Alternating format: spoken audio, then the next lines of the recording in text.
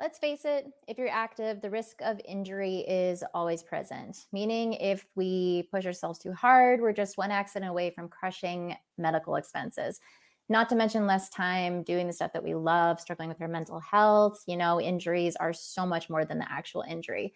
That's why Spot partners with ski resorts like Telluride and organizations like the USA Cycling, and they work with events like Red Bull Last Stand to offer injury insurance with lift tickets, memberships, or race registrations.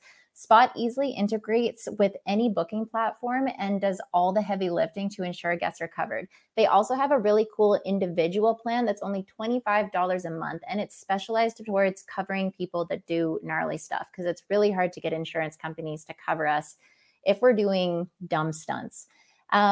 With Spot, if your customer or if your event attendee, competitor ends up getting hurt, Spot will cover up to $25,000 of their out-of-pocket medical bills per incident with zero deductibles. With Spot, all of your customers can focus on a full and quick recovery so they can get back to their best lives, and you are also covered. It also allows you to be covered as an individual because we know that medical expenses can be super hectic, especially if you love to travel and do dumb stuff. Visit outofbounds.getspot.com to partner with Spot and kind of get the ball rolling on some awesome coverage for your business and your community. That's learn more at outofbounds.getspot.com. Asama dudes, it is Monday. I wonder if you're sick of hearing that yet and if I should come up with a new intro. But, I'm a creature of habit, so here we are. My name is Tori Anderson. You can find me at Tori Aelina and my co-host and best friend for life, Renee McCurdy, at Renee McCurds on Instagram. We are 2 of 5 co-founders of the Woomtang brand, and we are graciously blessed to be bringing you our gab and bullshit on the Out of Collective, podcast platform. It's freaking dope. Adam's the man. Anyways, we're stoked to be here again today. And if you guys are stoked to be here, we would love it if you could take a moment to leave us a review, a dad joke, whatever your heart desires. Tell us some fire caption that you saw on some weird social media platform because social media runs our lives. It doesn't really matter. But if you feel up to leaving us a review, tell us you hate it, love it, we're here for it. That would really help us kind of evolve who this content reaches and help us push this movement forward.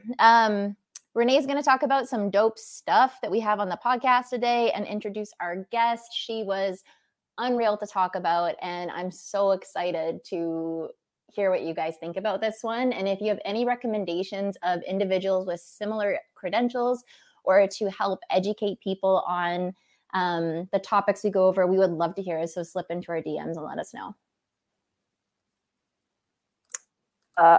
We are talking to Emily Sullivan today. She's living up in Alaska. She is the team captain for Volley. And what's really cool about Emily is that she has always been kind of an outdoorsy gal, but only got into skiing around 6 years ago, and she's done it all in the backcountry. So it's really cool to hear her talk about that journey and getting comfortable and learning how to mitigate avalanche terrain. She now sits on the board of directors for Alaska Avalanche School, so we talk about that a little bit. And she is an advocate for climate with the Arctic programs and that's a grassroots program that she works for. So there's a lot of cool stuff in this episode, and we hope that you really like it. So in 3, 2, 1, we're gonna drop to Emily Sullivan. Emily, do you want to maybe introduce yourself? Tell everybody who you are, all those dope accreditations that you emailed us. I was literally on the phone with my boyfriend this morning, and I was like, I have to call Renee because we're doing a podcast episode. And I opened up the email. I was like, this chick is rad. That's some bad bitch accreditation. So let everybody know who you are. And yeah. Okay. I'm Emily Sullivan. I am a backcountry skier. I'm an Arctic advocate. I live in Alaska on the lands of the Dena'ina peoples. I'm the team captain of the Volley ambassador team and on the board of directors for the Alaska Avalanche School. In the summertime, I pack raft, and when I'm not injured, I trail run, and that's pretty much me. I think there's more. There's more. We'll get to it. There's more. We've got at least a half an hour to an hour to get to the more. I'm like, what am I forgetting about myself? We'll get there. All right. Yeah. I think so the Avalanche School is sweet. The team captain, like I want to know so much more about all of this. Like how did you get involved as the team captain for Volley? Yeah, so that is a new position for me as of this year. I've been on their ambassador team for I think 3, maybe going on 4 years. And it's I guess it's kind of a fun story for me because I have not actually been skiing all that long, as you two know. And I appreciate that like Volley invited me to be an ambassador based on like some of my other strengths that I bring to the table. And I'm a ski photographer and writer. And so some of those like other values of what I could bring to Volley, as well as some of the like leadership that I just had as a teammate, I guess, caused them to ask me to be the team captain this year. And um, it was a huge honor and I'm really enjoying it. And I think one of my like proudest moments within the ski industry was coming on as team captain and seeing like all of these emails in my inbox from white men applying to be on the Volley team. And I was like, I remember when I reached out to Volley to be on the team and felt super like intimidated and like, they're not going to want me, but like, I'm going to try anyway. And thinking about how, women and people of color and folks who have been systemically excluded from the ski industry might feel that way. Like, I'm a rad skier, but I don't see anyone like me on any of these teams. And so I talked to my team manager at Volley and I was like, look, we need to add people to the team this year. And everyone in our inbox is white males. So we made an announcement that we wanted women and people of color to apply to the team. And we had 100 applications come in like over the next couple weeks. And I'm probably going like way too far into my tangent, but it was super exciting. And we've added like 6 new teammates and they're all so awesome and they bring so much to the table. And so I really appreciate Volley for like appreciating what folks bring to the table besides just like being a rad skier. I think that's super important. I love that tangent. That was a good tangent. You're like, how'd you become captain? I'm like, well, let me talk about. But it was such a great tangent because I think that is really important that, like you were seeing all these dudes that were applying, but there's a lot of people who didn't know that maybe they were wanted. And I've seen that in other parts of the industry, like magazines who put out and say, hey, we want more stories about women. We want more photos of women. And then, so this magazine editor that was telling me the story about how he started asking for more content from women and of women. And he said that it changed so much for them because then all these photographers were like, oh, well, I have it, but I just didn't know you wanted it. And they were sending in all this stuff. Now they have like twice as many female readership it's been like 5 years since that started. And since they started having way more female content in the magazine, they've doubled their female readership. But the reaction that they first got was, oh, well, I didn't even know that that's what you were looking for. So that's why we never sent it to you. So it's kind of a similar thing to that where they're saying, oh, well, like we didn't know that we were wanted, but since you're looking for me, I'll send my resume in and I'll see if you like it. Totally. My friend Judy Kasiyama, she always says community starts with an invitation. And I think that's huge. Like community starts with an invitation. And that's what we're working to create with the Volley team is like a real community. So I call a certain vibe in the ski industry. You are always welcome, but you're not always invited. And I think that's something that we just constantly need to work at actually inviting. And it's really hard just as a human, like moving to a new place. And that people are stoked to ski with you if you run into them on the mountain, but they're not always going to invite you out with their crew every day because that's just how crews work. You have your people, but trying to diversify that and add people to your crew is something that I think just like in general as humans, we could be so much better at. Yeah, for sure. 120%. Yeah. Yeah. And I feel like having learned to ski as an adult, that was like a huge thing for me. Like so I was listening to your um interview with Abby, and she's like 22, right? And I was listening to it and I was like, I'm 33. So maybe like the oldest interviewee on this podcast and with the least year skiing, because I started skiing when I was 26. But just like starting at that age, and like everybody who I knew who was out skiing was like, they were really good. They had grown up skiing since they were children. They had ski racing backgrounds, and like it was hard for me to break into that community because I was like brand new to what I was doing, and literally like 26-year-old trying to learn to go from pizza to French fry. And I had this background as a backcountry guide in Denali Park. That was my summer gig for 10 years. And so I had all this experience with navigating the mountains and off-trail terrain and, topo maps and a lot of skills that translated the backcountry, but I just didn't know how to ski. And so I wanted to get into the mountains in winter. And I saw all my friends out doing this cool ski touring thing. And I was like, well, I can snowshoe. It's not really the same. So I had to spend a lot of time like on my own. I mean, I had some incredible mentorship, and for that, I'm super grateful. But I also spent a lot of time on my own, like skinning up Snowbowl, the ski area in Missoula, skiing down before going to work, and like practicing my ski turns and practicing my skinning all at once. Yeah, I think it takes a lot to do that on your own too, like a lot of perseverance and dedication to actually go out and progress by yourself, because I know that I progress better when I'm with other people.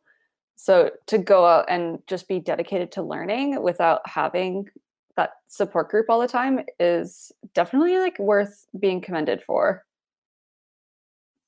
I feel like a huge factor in my dedication to learning to ski is that it has had such a positive impact on my mental health. And in the winter, when I first went out and started ski touring, I was super depressed. I was in a really dark place, and I've struggled with mental health like my entire life and had a lot of dark periods in my teens. And this was a particularly dark period in my 20s, but I was living in this place in the winter and the mountains were right there. And I was like, they felt inaccessible to me. And so I just had this goal of like wanting to be able to go out there and explore them. And so I'd get up every day super early. I'd skin up Snowbowl before dawn. I'd ski back down. And then I took a women's clinic that was like Friday afternoons for a couple months at Snowbowl, and really developed my like downhill skills a little bit there, and then kept going out to practice on my own. But the mental health factor was like a huge motivator. I started feeling better. And I also have read about the gray matter that's created in your brain as you're learning new skills as an adult, and that reward you get and that dopamine hit you get of like, I've been doing all these other things my entire life. Like I've been an artist my entire life. I've been taking photos my entire life, but like suddenly here's this thing that's like very physical and very tangible. Like when I went from being able to just like ride a green run to be able to like ride a black run and feel really strong and really good, like that reward is so huge and such a positive thing for, your mental health and your physical being overall. Yeah, the learning new skill set thing, I learned how to skateboard at 26 years old. Like showing up with all these little skate gremlins at the park, wearing my helmet. I was like, "Sup, guys? I look like I'm 15, but it's fine." And being back in like a beginner's mindset and progressing, and also being a beginner in that environment was very intimidating. And the only reason that I kind of stuck it out was because of the girl crew that showed up. So like I remember I showed up at the Bowness skate park. I was the only one there. It was all dudes, like ranging from 12 years old to 30 years old. And then like 10 of the girls showed up for escaping, and we just took over. And I remember we were talking about like IUDs and birth control at the top of the bowl before we we're about to drop it. And these kids were just looking at us like, what is happening?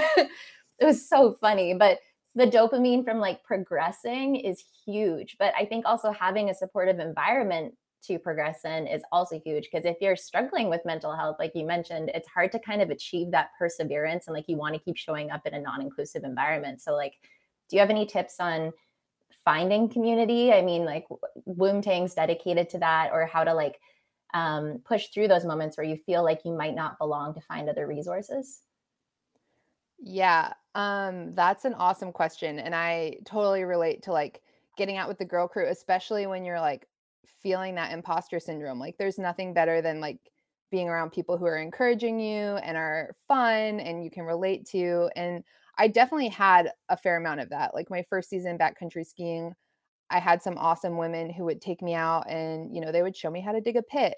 And I'm sure I didn't retain anything, but it was like, oh, this is awesome. They're like showing me how to do this. But it can be super hard to find.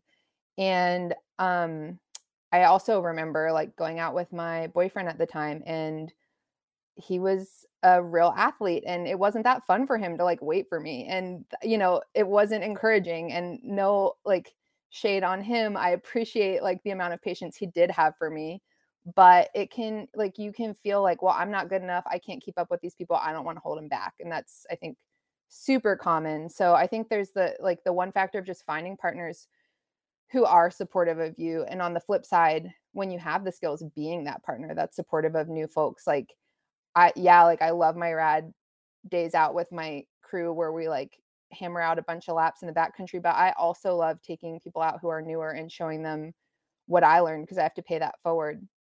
In terms of like other resources, I think it's awesome how much is becoming accessible online, as we shift to a lot more people getting into skiing and a lot more people, especially getting into backcountry skiing.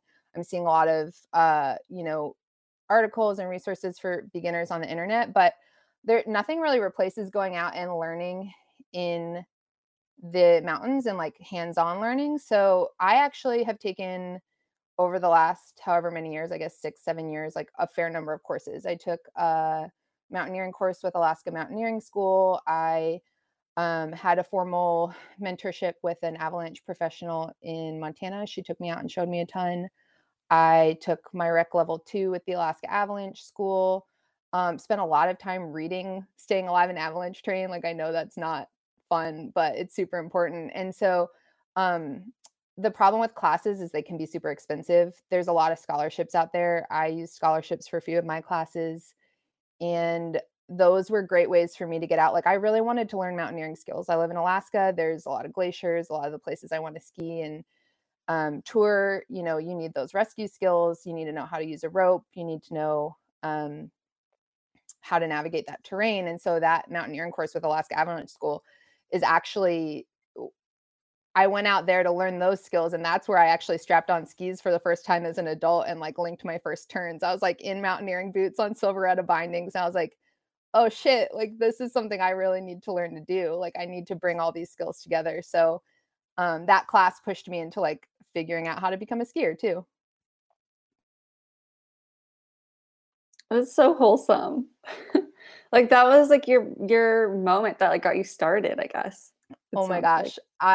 After this, I'm going to send you to this picture of me out there. My friend who I met on the course was like, she was a good skier, and she was like linking these turns and kind of explained to me what to do on skis. And I like was like waiting my ski, trying to turn, and I just kept falling down.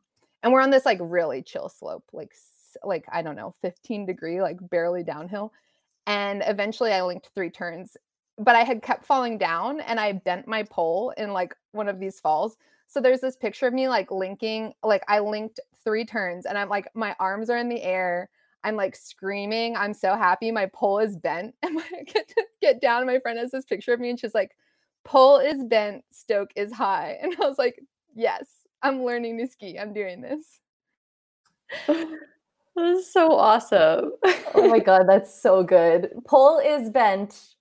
I have a bunch of random tattoos on my body. One of them on my bad knee is not broke, just bent. And it's in like really horrible handwriting. But I feel like that's also a great way to describe it. Pole is bent, stoke is high.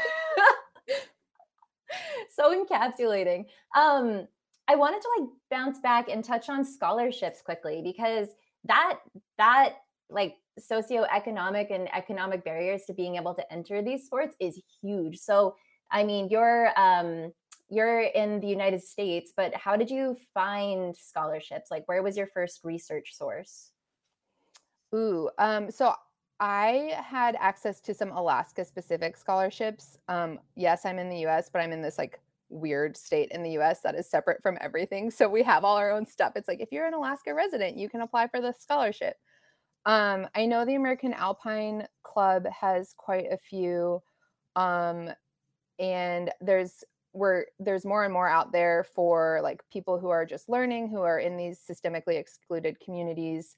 Volley had 2 scholarships this year for people of color and one for women that's going on right now. And yes. Okay. So everyone needs to go to It's Lulu Avila on Instagram. She is putting together a master list of scholarships. And a conversation I've had with her is like, all these scholarships are out here, but like people of color and like people who are new to these sports don't always know how to find them because they're not in those communities. So she's doing, I forget what she's calling it. It's like the Outdoor Inclusion Project, maybe, but she's making these master lists of scholarships. So if you're looking for a scholarship to learn to climb, to learn to ski, to get this AVI education, Lulu is putting together this awesome resource. So I would say check that out. Yeah, we'll have to look into that because then we can put it in the show notes as well. So it makes it easier for people to find if they're looking to access that information.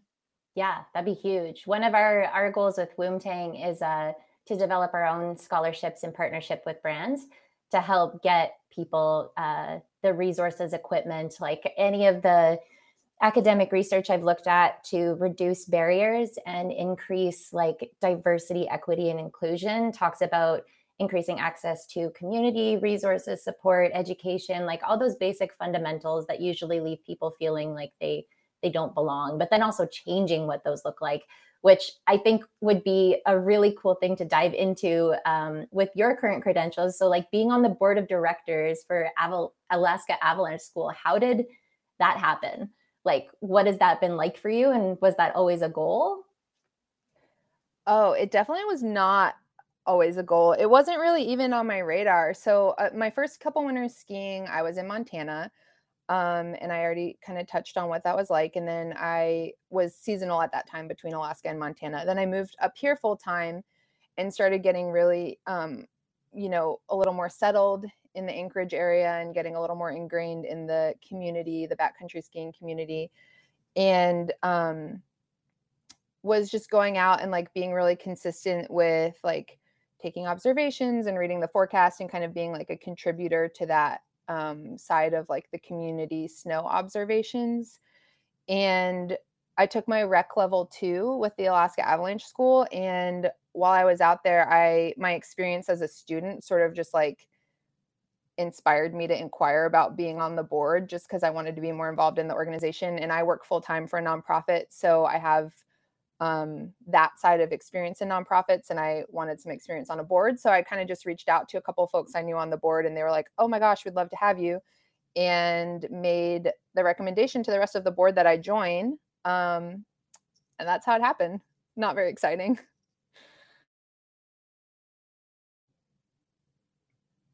And then was there a second part of your question? I forgot. Sorry. No, it's okay. I feel like I talk too much. And so I'm trying to like shut up and let Renee come in, but then we like both just look at each other and we're like, who's going to talk? Is anybody going to talk? That's the downside of having more people is that I'm like, is Tor going to say something? I know. So like for the first half of our conversation, I was like, Renee's in the flow. She's in the zone. So I'm just going to let her have at it. And then I jumped in, but we're working out our own dynamics here. Yes. The ever-evolving narrative of we don't actually know what we're doing. Anyways, I think like the second part of that question was like, what has it been like being on the board of directors? And you mentioned previously in like our pre-interview thing that the Alaskan Avalanche School is actually quite diverse in their management team, which I think is super cool. And yeah, so what's that like? Yeah, I mean, I think we definitely have gender diversity going for us. I want to Yes, like be sorry, my sensitive bad. to Yes. no. I just want to be sensitive to the fact that that's like we're also a lot of white people. But we have a lot of really strong leadership from women on our team, both on the board and our executive director is this incredibly badass woman, Melis Cody.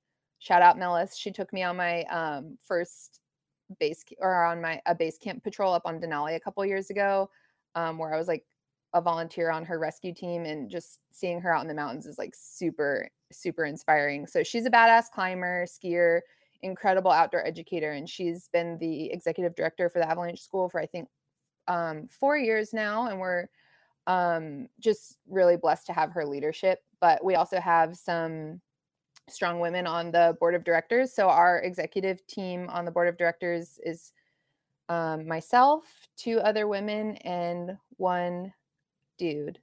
And so we've got president, vice president, and secretary are all women, which is awesome because we're up there like at the top making the big decisions along with everyone else. But yeah, it's cool.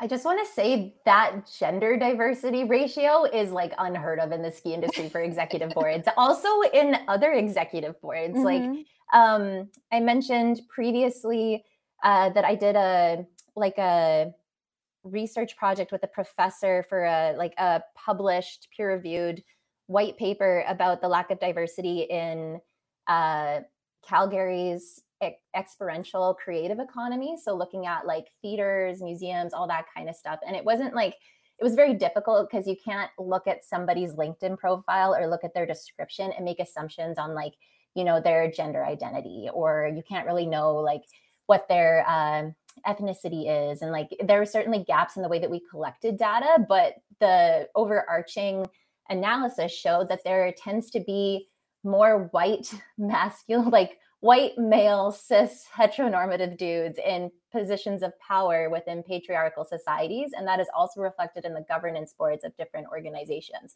So even though there could be an increase in like other types of diversity, to still see an underrepresented group in the ski industry kind of,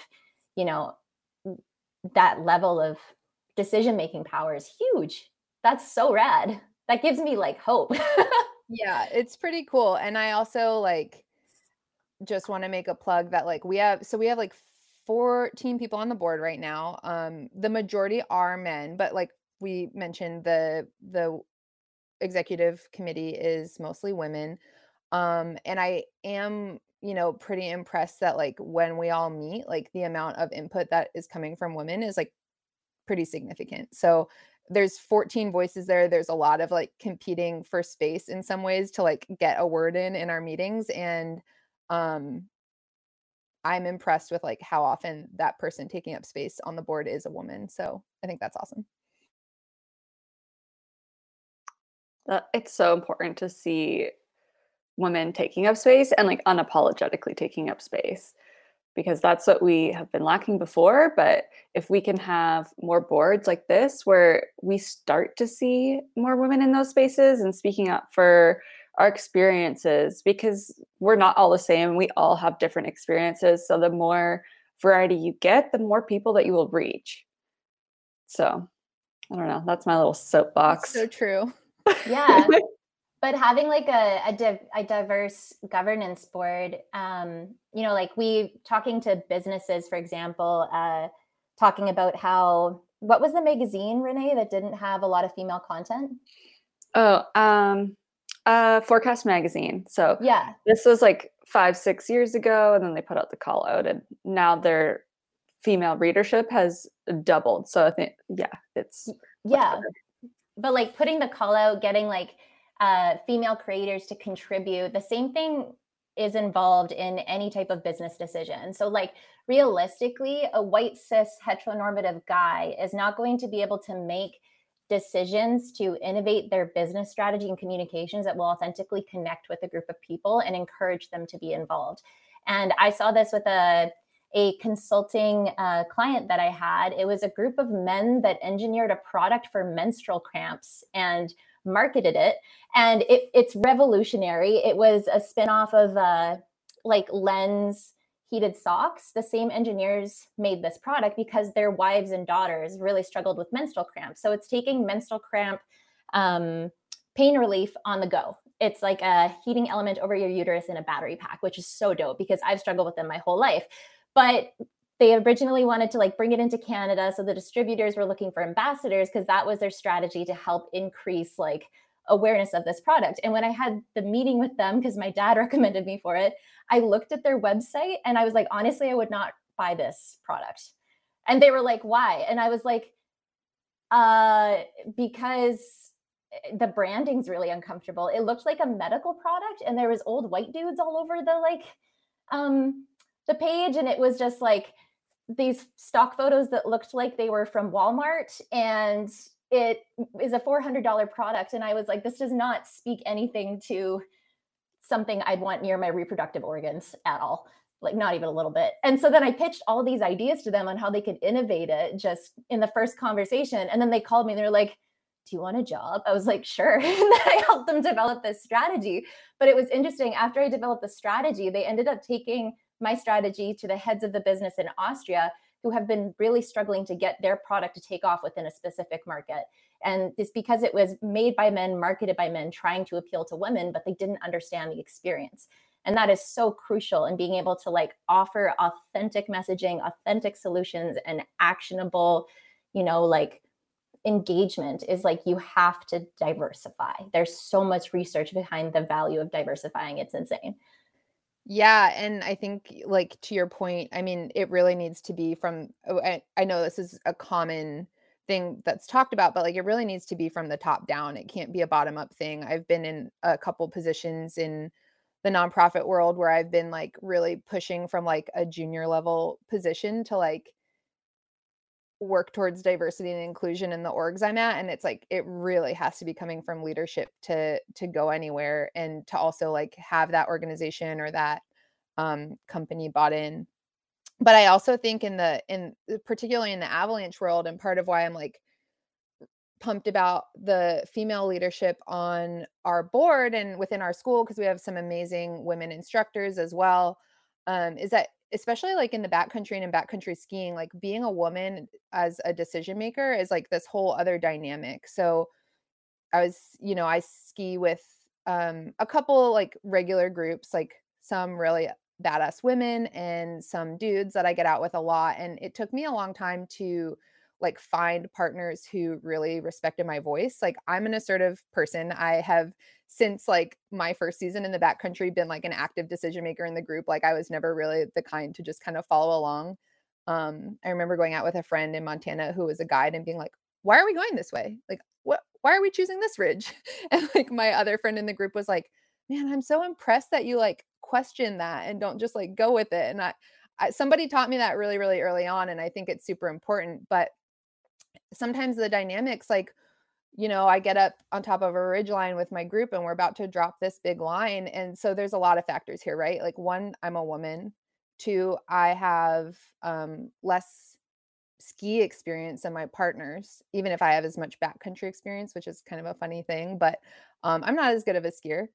And then 3, like I have a little bit more avalanche education than some of my partners. So here's this like, we're on the top of the line and I'm like, you guys, I'm not sure about this slope. Like, let's talk about it. And then it took me a while to find the people who really respected that and appreciate it. And like my best partners now, the people I get out with most, they're like, if I tell them I'm scared, they're like, cool, let's talk about why. Like I'm pushing myself. Like I'm skiing like big couloirs. I'm like starting to ski some spines. I've been like really, really pushing my skills in this way where like I get to the top of something, I have to think about, am I scared because I'm pushing myself, or am I scared because this is dangerous? And there's that like really, really fine line. And having those conversations with my group and having people who understand like, no, Emily's smart. She's taking the time to think about this and she's questioning it because like she values all of our safety and like how today is going to end up for all of us, rather than being like, oh, Emily's scared. Because I've been in that position like with my partners where it's like, okay, she's just scared. Or like, I one time was getting out with some friends, getting into some bigger terrain and had like a little bit of a panic attack that was actually completely unrelated to what we were doing. I just had a friend like have a pretty major like medical issue, and that was like creeping into my head, and those partners were like not understanding of what was going on with me. And so finding those partners who like value you as a whole person and not like you as a woman skier or you as a newer skier, but like you as a person who's like smart, can make decisions and can contribute factors, I just think is huge. I've gone on another tangent. More good tangents. Your tangents are great. They go somewhere. I also think podcasts it's literally just a long tangent. That's what we do. It's like Perfect. I can handle together. that. Yeah.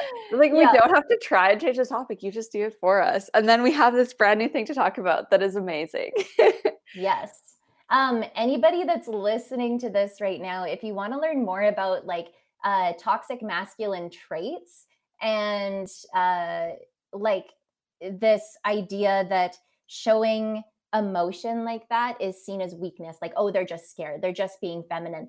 There's a really good book written by Victoria Bromley, and chapter 9, Don't Men Count Too, talks about toxic masculinity traits relative to the patriarchy and how they're systemically taught to young boys. And so that culture in hypermasculine environments, it's kind of like an echo chamber. So it's teaching you that showing emotion, all those kinds of factors is seen as weakness. And toxic masculinity basically states you have to be absolutely everything that is the polar opposite of femininity to be accepted by your peers. And the echo chamber supports that by validating men when they do not show emotion. If they show toxic masculine traits like aggression, like less risk adversity, all that kind of stuff. So like there's also a lot of research, as we've discussed in previous episodes, about the benefits of having women and in the backcountry, because they do slow down and think, they do process things differently. And so it's changing that narrative, like you just said, which is so freaking awesome. It's like, they're not just scared. Like that is a toxic masculine projection of your understanding of somebody's emotions and your own emotions. And it's important to understand that society has taught men to be this. It's not their fault. But deconstructing it means that they will be safer in the backcountry, which is freaking huge. Yeah. And also, like, even if you are just scared, like, that's okay too. And also important to listen to. Like, so there's like Emily's, okay, so I'm at the top of the line. Like, am I scared because maybe I'm not ready to ski this?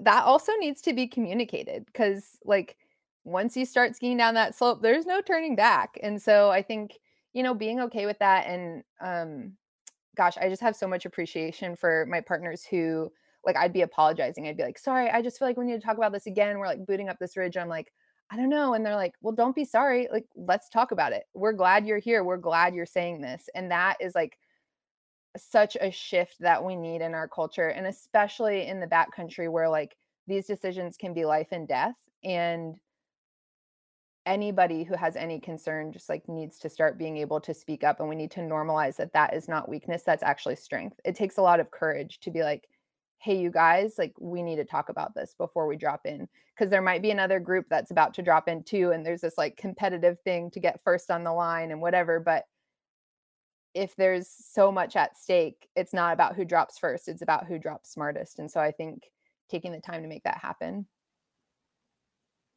That is such a good line. It's not about who drops first, it's about who drops smartest. There's so many bangers that you were whipping out today that I feel like I need to write down.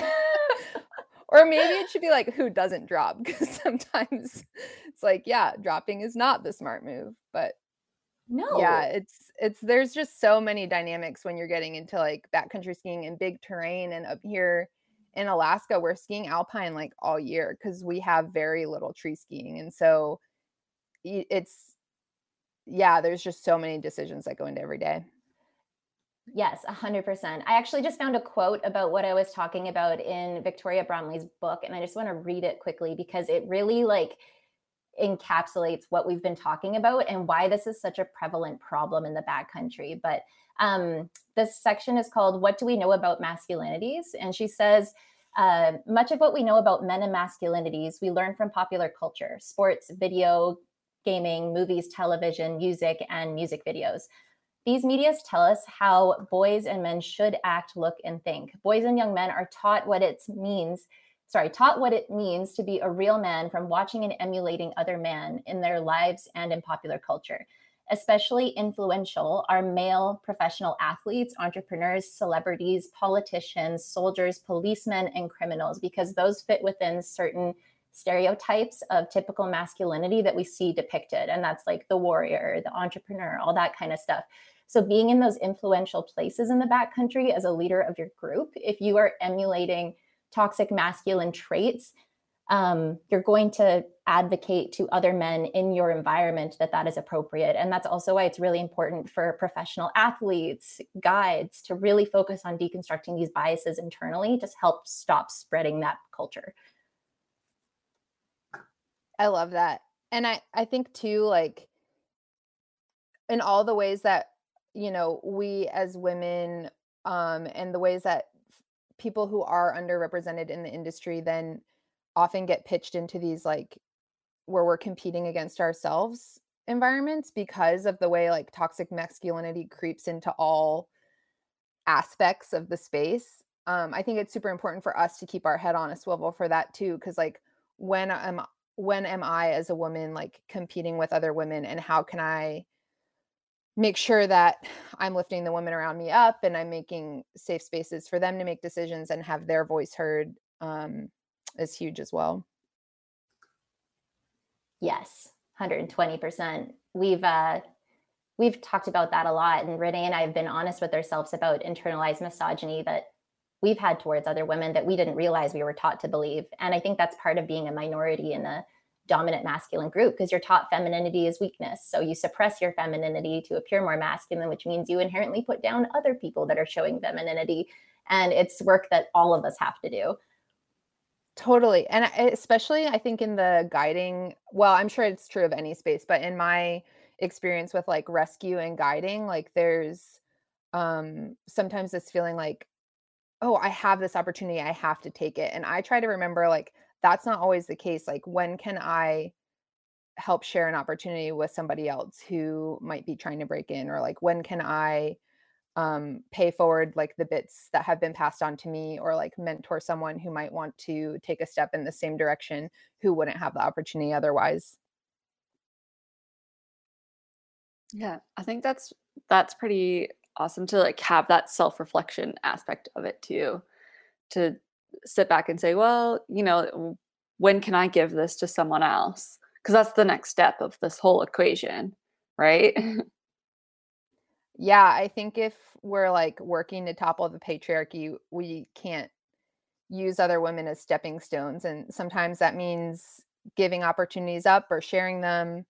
And it like my background as a community organizer, I work in Arctic advocacy on environmental protections, and the time that I've spent in those movement spaces has taught me that like even if the men are out there are still being cutthroat or being toxic, we don't win by being like them. Like, we win by making a cultural shift and supporting each other, holding each other up. And I just try to remember like there's room for more than one rad chick in the backcountry group. Like, I've had groups before where it's like I felt like, oh, like this other girl is like competing to be like the one that feels like more competent or more brave or more strong. And like, why can't we both be brave and strong? Like, why can't we both have fun, build each other up, and like continue to work towards that?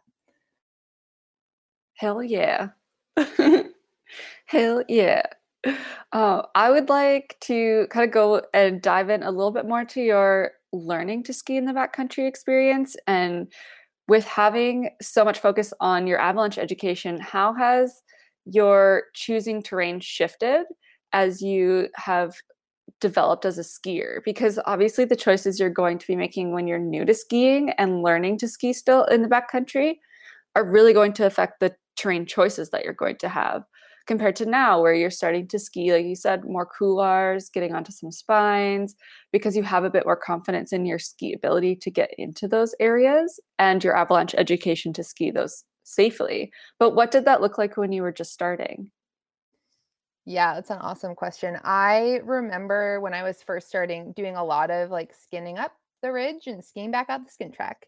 And that was the majority of what I did when I was skiing in Montana, like sticking to the ridge, sticking to the slope we ascended because we determined it was a safe ascent path, And when we weren't skiing back out the skin track, we were sticking to like, a lot of really mellow slopes, like truly below 30 degrees. And um, my risk tolerance was pretty low. I knew that I didn't know anything, so I didn't want to risk it. I mean, I certainly skied a little bit of avalanche terrain, but I did a lot of terrain mitigation, skiing really, really mellow stuff. And it was when I did start getting more confident in realizing I could ski steeper lines and I could ski bigger mountains that I started to like step out into avalanche terrain more. And that's when I decided to take my rec level 2. I was like, I really need to piece these skills together a little bit more in a way that like tells me like, is the decision I'm making smart? Because I really am spending a lot of time in avalanche terrain at this point, in the Alpine in Alaska. And so that rec level 2 was certainly helpful. But I also think just, again, spending the time with groups discussing everything that we're like on top of, dropping into, spending a lot of time like really getting to know the avalanche forecast and following it like day by day, so I have like an intimacy with it, has also been like a big help in that. But there was certainly a shift between that like early skiing the skin track and then getting up here and skiing bigger stuff. And I think that rec level 2 really helped with some of my confidence and decision making there. And for learning to ski primarily in the backcountry, how would you suggest to others if they want to go that route? Because like we've discussed, like getting a touring setup, you get it, and it's in some ways cheaper than getting a ski resort pass every single year. But how do you go about learning in that environment? Because there are a lot of people who have really strong opinions about learning or not learning in the backcountry. And what I know that you can speak to your experience anyway. So Yeah, I have never had a season pass. I've never had a ski pass. I've skied like a handful, like probably 10 days per season at resort on average over the last however many years. And um I do know that is unpopular. Like a lot of people are like, you should really learn at the resort. And it's true, you'll become a better skier if you are practicing at the resort and getting all that repetition. But it's not that accessible. I mean, the culture at the resort, I also think can feel exclusionary. I think it's expensive.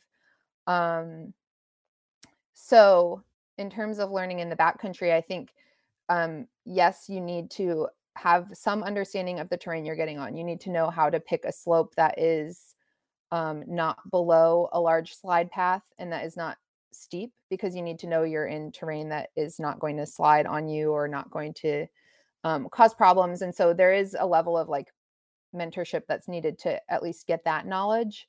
But then it's like just, riding those mellow slopes and taking your time and being okay with falling down. But that's another thing, like you're not going off like anything with cliffs below you, like you're taking it really easy. And I think it's important to know that like wiggling around in the backcountry on your touring setup, like for me, it was a loner setup, and wiggling around in the backcountry was like, it was fine. It's like not going to develop your skills to a point where you're like ripping super confidently after like, a season of doing it, but it's a great way to get out and just like enjoy the mountains and being outside. And I think it's accessible in that way. Yeah. When Renee was telling me about that and talking about it, I thought about all these times where like, I'm ski touring with friends and we're looking at a line and it's like, okay, identify your exit route if anything goes wrong. And it's like, can you ski that exit route? Can you get out to it? And I guess like, what does that look like when you're learning as a difference? Because I grew up skiing and ski raced for a bit. So what types of terrain are you skiing? What was the progression into differing terrain? Would you say you focused on like technical ability as much as you would in a ski resort? Just, I guess, tips for people on what that looks like. Yeah. Awesome questions. And I think at first, like the terrain that I was skiing was, I mean, we were still skiing one at a time, like doing best backcountry practices, but we weren't like identifying an exit route because we were skiing super mellow, like treed slopes that were like a safe ascent path and a safe descent path. Like we weren't putting ourselves out in bigger terrain. when I was progressing to bigger terrain, it was important that I knew my skills were on par for that. And like some of the terrain I ski now, like slough management is a huge thing. I don't ski fast enough to outski my slough. So I have to like make sure I'm either taking breaks at the right point or like taking a line where my slough's not going to take me out. And that is like, a huge leap from where I was 5, 6 years ago. So it's really important to like ground truth, like where is my skill set and what does that translate to? And that might mean like mellow treed slopes with no run out issues, like you're not below something that's going to slide on you. It might mean in terms of like skill development.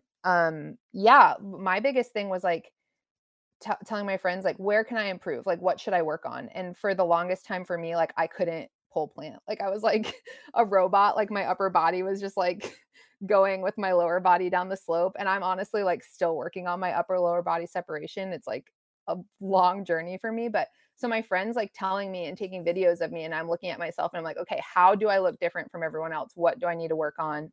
And having that learner's mindset, because I think it's pretty easy to go out and be like, okay, I just want to noodle around. Like, I just want to take it easy. But if you do want to progress, like, you need to have that learner's mindset and be humble and be like, where can I improve? Where can I learn?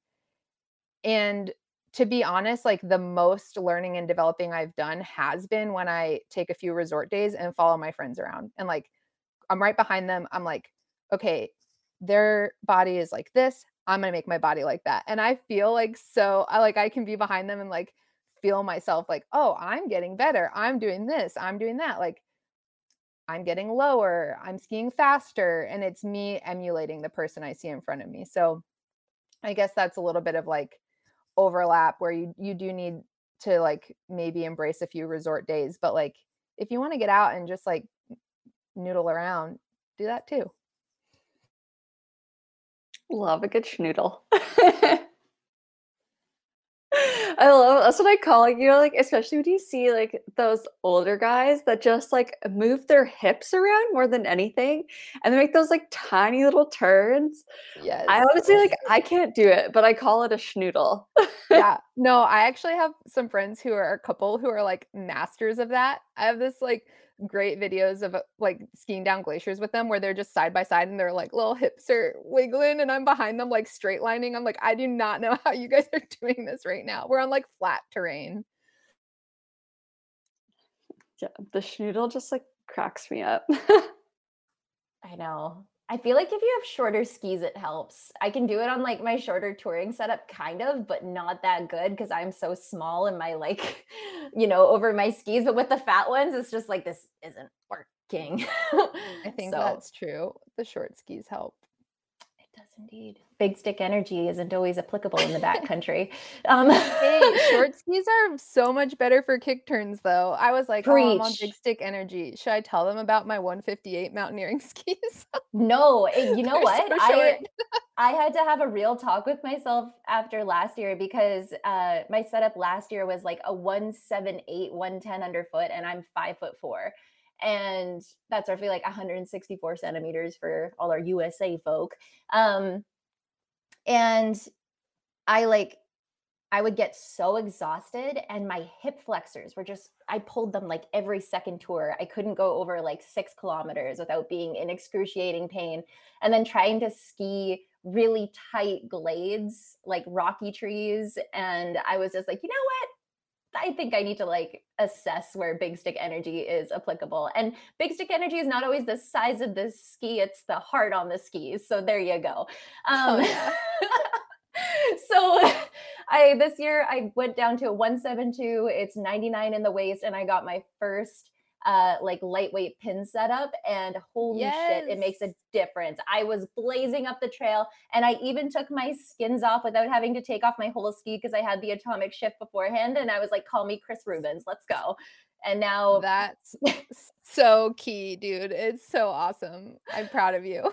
thank you. It makes such a big difference. We were just like going up, and I was like in front of my boyfriend breaking trail, and he was like, who is she? I was like, I don't know, but it feels good. It does feel good. I'm like, okay, this is gonna get a little nerdy, but I'm a big fan of taking the skins off without removing the skis. Like, it is a huge time saver. Like, if you're on top of a a windy ridge and it's like getting really gnarly up there and you need to get down fast, like those fast transitions are super key for like big backcountry days, I feel like. And so some of this comes from my skimo racing background, which I mentioned to you guys earlier. Like when I was learning to ski, that was actually one of the places I got a lot of practice.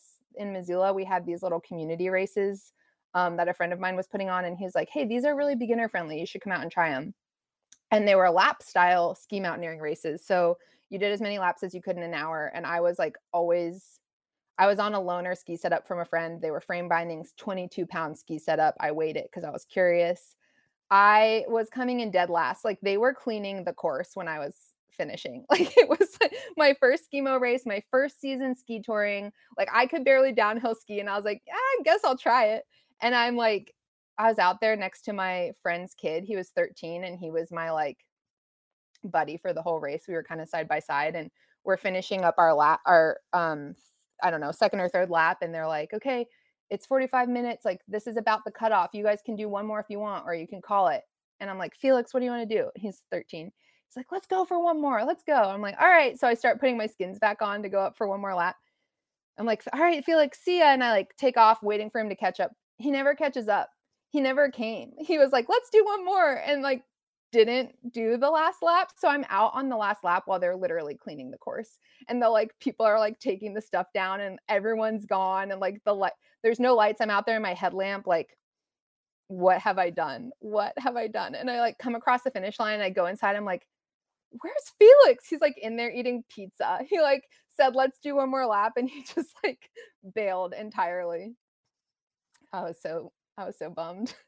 Man. Okay. I have a funny story about a 16-year-old boy at COP just because this reminded me of it. But I was on a COP is just like, it was where they had the Olympics in Calgary. I can't remember what year it was. Renee, do you remember what year it was? 88. 88. It was before our time. It was before our time, but it's just like this weird little dinky hill. And like fun statistic, the majority of ski hills in the Rockies maybe have like a couple hundred, like 500 sled calls. COP on average has 1,500 a season. It is insane. It is a freaking mosh pit up there or like something around that.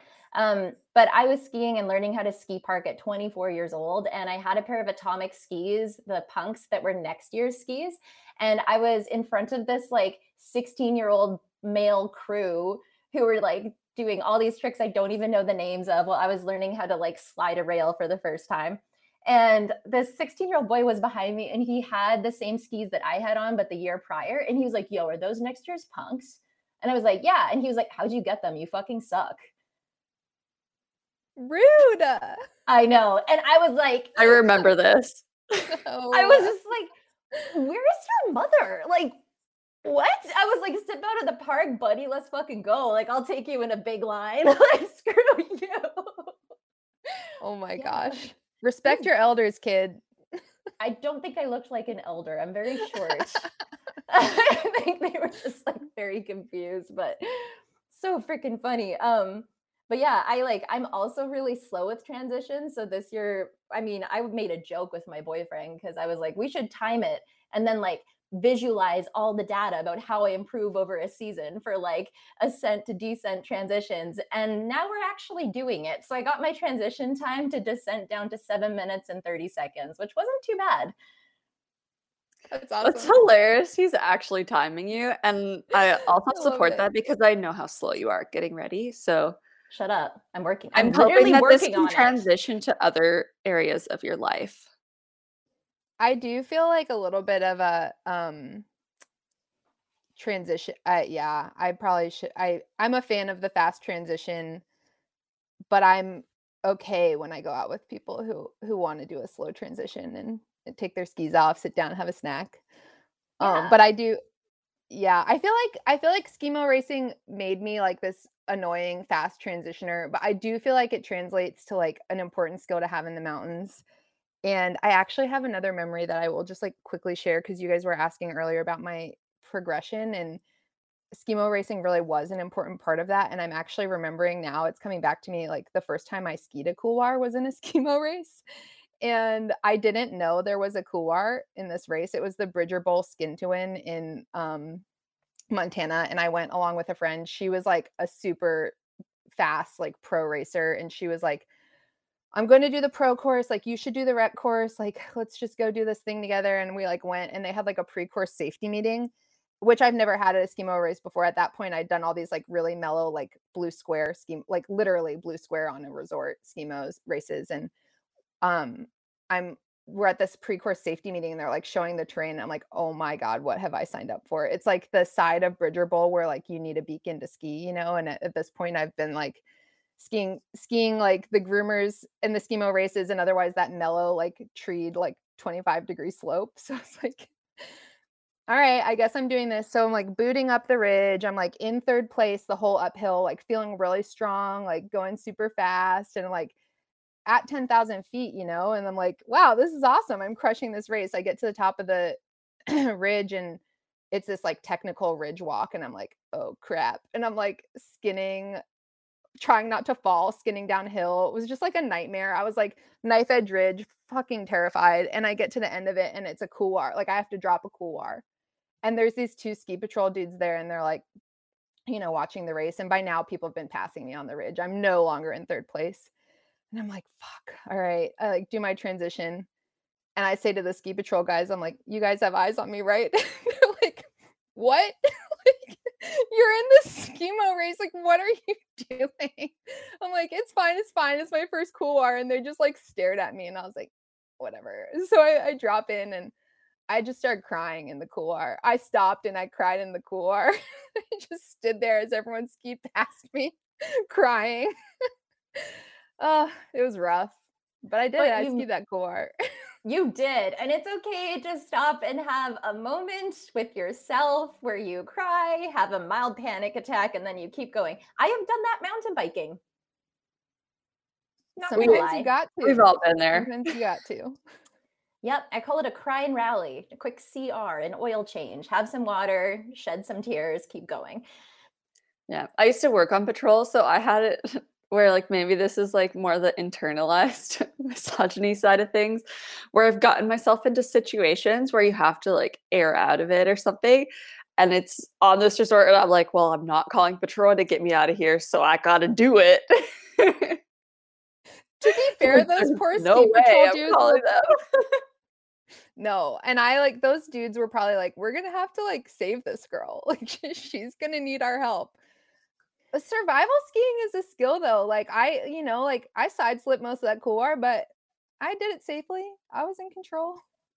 Yeah, survival skiing, it was that I just knew everyone that worked patrol, so I was like, I'll never live it down. I have to just do this. You know, like speaking of COP, I used to work at Ski Cellar, and we were doing a ski demo there with everybody in the industry, like every single one of the reps, all of the people from all of the stores. And my dad has been a rep in the industry for 30 years. So all these people knew me well. And I got hit by my colleague who's 6'2" and 200 pounds on this one hill, this one run. And he didn't even feel me, but my other colleague was on the chairlift and said it sounded like a gunshot. Like he just sent me flying.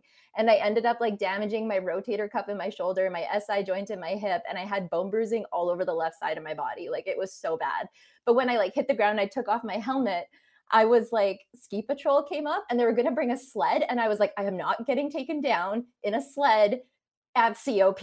I am not doing this in front of everybody. I'm not going to be that person. So I grabbed my shit and I walked down the mountain. I was like, and I got to the bottom and I was just like, they're like, are you okay? I was like, no, I didn't say anything else. And I just went into the ski patrol like medical office, and then I got taken to the hospital right away. But I walked down. I was like, I'm not doing this. Oh my God. And to this day, everybody remembers me as that girl that got hit at the COP ski demo. So that's nice. They're like, oh, you're that person. Yeah, that event changed a lot for us after that happened. Oh, you're that girl. Just like, fuck. Yeah, I'm stubborn.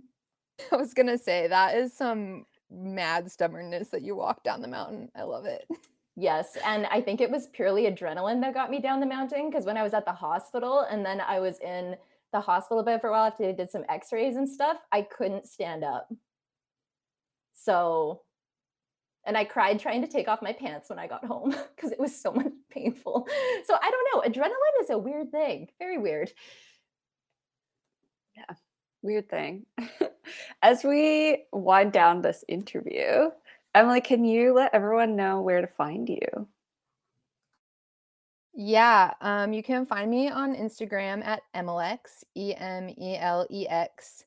You can view my photos and find some of my writing at ejsullivan.net. Yeah, that's where I am on the internet. Any plugs that you want to do? Oh, we already yeah. kind of did some. Yeah, I'll still give a shout out to Volet. I mean, I have to thank them for believing in me and giving me this like rad platform in the industry, and also just my mentors that helped me out in the beginning in Alaska Avalanche School, Alaska Mountaineering School. I do also want to plug, like, these aren't my things, but I want to plug 2 orgs that folks should check out. That's Edge Pacific Northwest. It's Annette Diggs' organization, and Color the Trails, which is Judy Kasiyama's organization. We were talking earlier about accessibility and affinity and scholarships, and those are 2 rad orgs to just check out and support. Awesome. Well, it's been really rad having you on today. So thank you for coming in short notice with us, because we really appreciate it. And we had you on our list. So stoked to track you down. Oh, yeah. Thank you, guys. This was super fun. Yeah, that was a sick conversation. I'm super jacked up on that. Might be the coffee too, but that's fine. Anyways, thank you, everybody. Have a great Monday. We will see you next week.